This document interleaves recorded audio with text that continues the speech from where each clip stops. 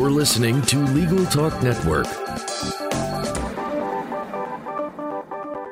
Hello and welcome to another special Reports here on Legal Talk Network. My name is Alan Pierce. I'm an attorney practicing workers' compensation law in Salem, Massachusetts.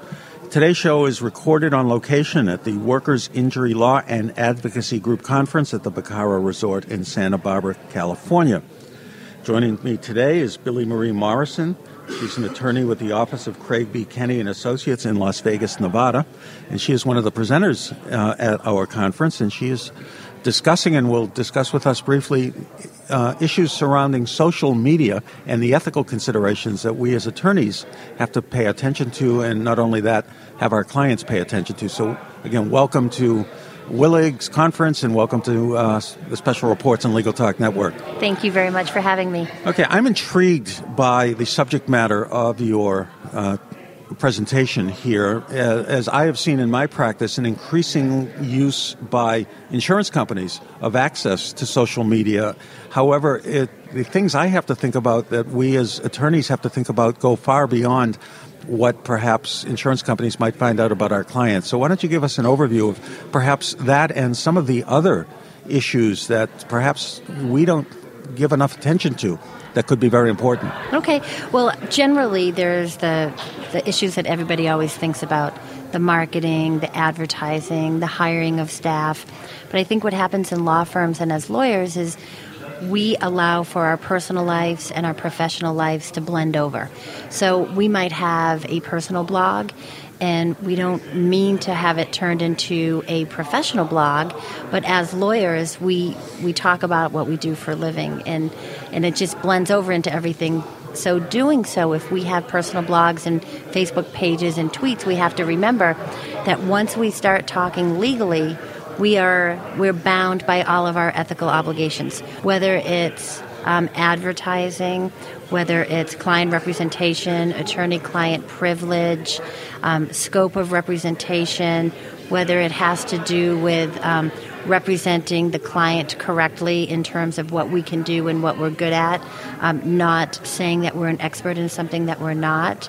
So there are so many other considerations besides what we think about all the time. Don't put pictures on Facebook. And client confidentiality. Absolutely. Client confidentiality. There is a gal in a state, and she did, I believe she's licensed again, criminal defense work. She started blogging about her client, and what she put out on the internet was very easy to find this client. She put personal information out. She compromised her representation. She lost her license for 6 months. Really? It was innocent, very innocent with a blog. It's very easy for those of us who are attorneys to become and be aware of this, but you brought something up, our staff. Correct. Staffing is really, really important. We talk about when we hire clients hire us to have a social media policy, but we also need to do so with our staff.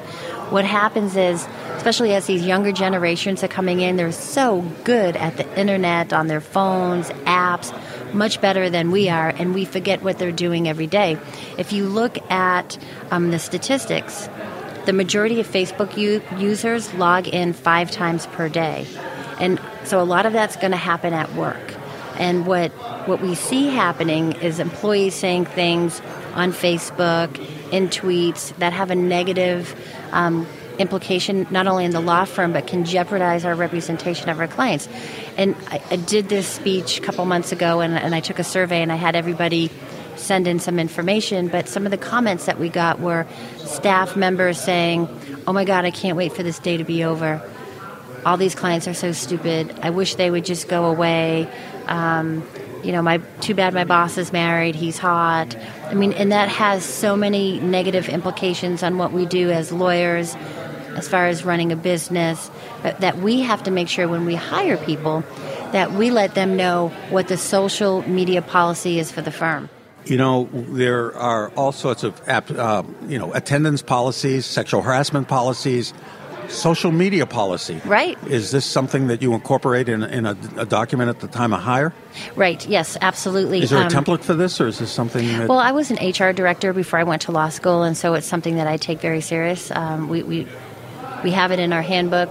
It's part of our orientation when we hire a new staff, and it's something that's ongoing when we have our staff meetings, and then it's something that whoever is the manager of specific departments are responsible for making sure that their team members are abiding to the policy. But it doesn't take much to monitor it because things are so integrated these days. Everybody is linked to everyone. So if somebody puts something out on Facebook or maybe a tweet, it usually gets back to us pretty quickly, sometimes before we even realize it. But the other part of that is nowadays where there are so many mobile applications, anything on the internet has a mobile counterpart to it.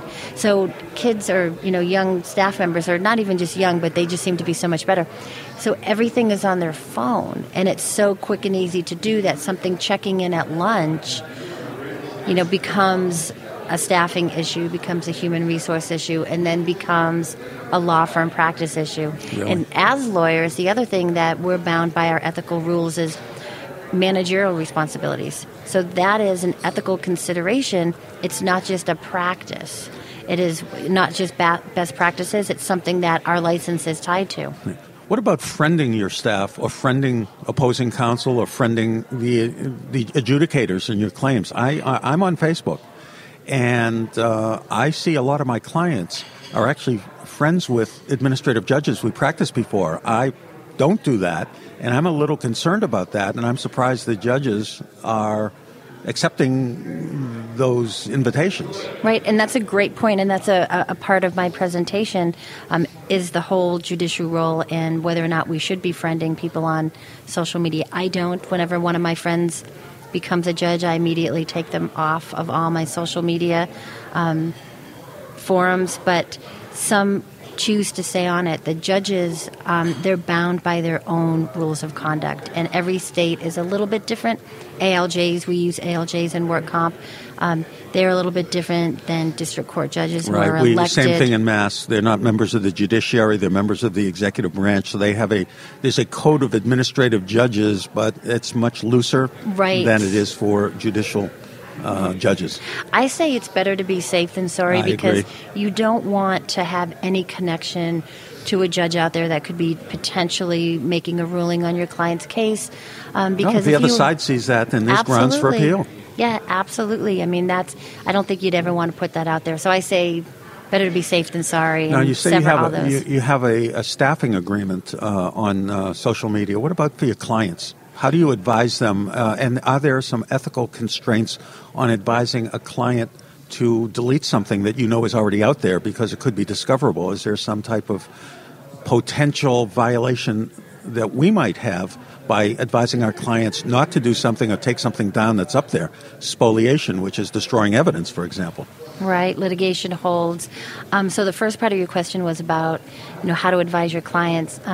We recommend it's either in the retainer agreement or the letter of representation or both. I have a conversation with my clients. I get very specific with them, and I'll give you two different examples.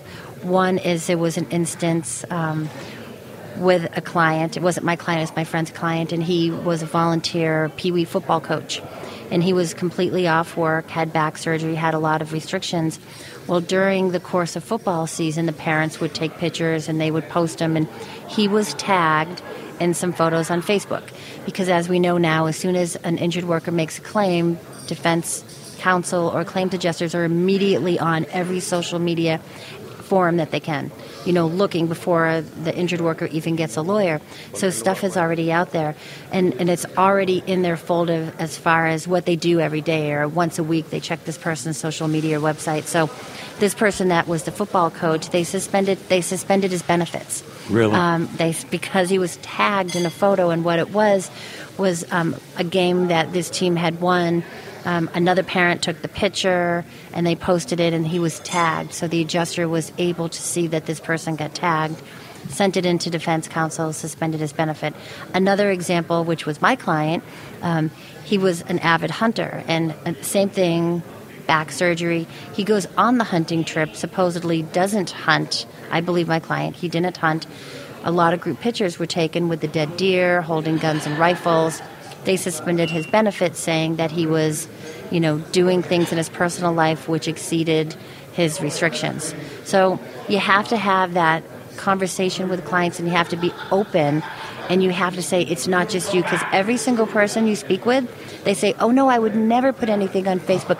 No, I don't do any Facebook. And then you start asking, what does your wife do? What do your kids do?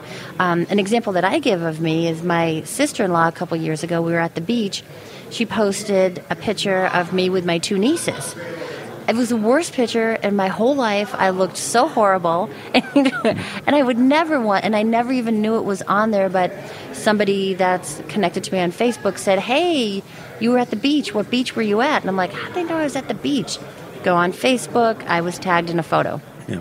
And as we know, these things don't ever disappear. Absolutely. They don't go away. And which is why, going to the second part of your question, as far as deleting things, we advise clients to not delete anything. If they do feel like they need to delete something for personal reasons, somebody else put it on there, then they can take a snapshot of it and they can provide it to us.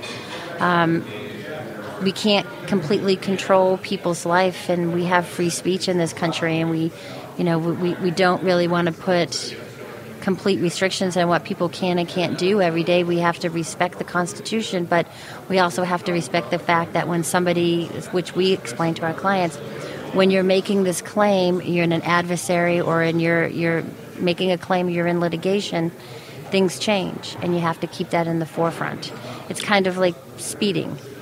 You know, you're not supposed to speed. Most people speed. You probably speed with your car, but you take suffer the consequences. Right. Well, we've reached the end of our time this morning. I want to thank Billie Marie Morrison for joining us. If our listeners have questions or wish to follow up with you, how can they reach you? They can email me at bmorrison, MORRISON, at CPK Law, or they can call me at 702-380-2800. Well, again, thank you very much, Billie Marie. This has been another edition of Special Reports. I'm Alan Pierce. Until next time, thank you for listening. Thank you, Alan. The views expressed by the participants of this program are their own and do not represent the views of, nor are they endorsed by, Legal Talk Network, its officers, directors, employees, agents, representatives, shareholders, and subsidiaries. None of the content should be considered legal advice. As always, consult a lawyer.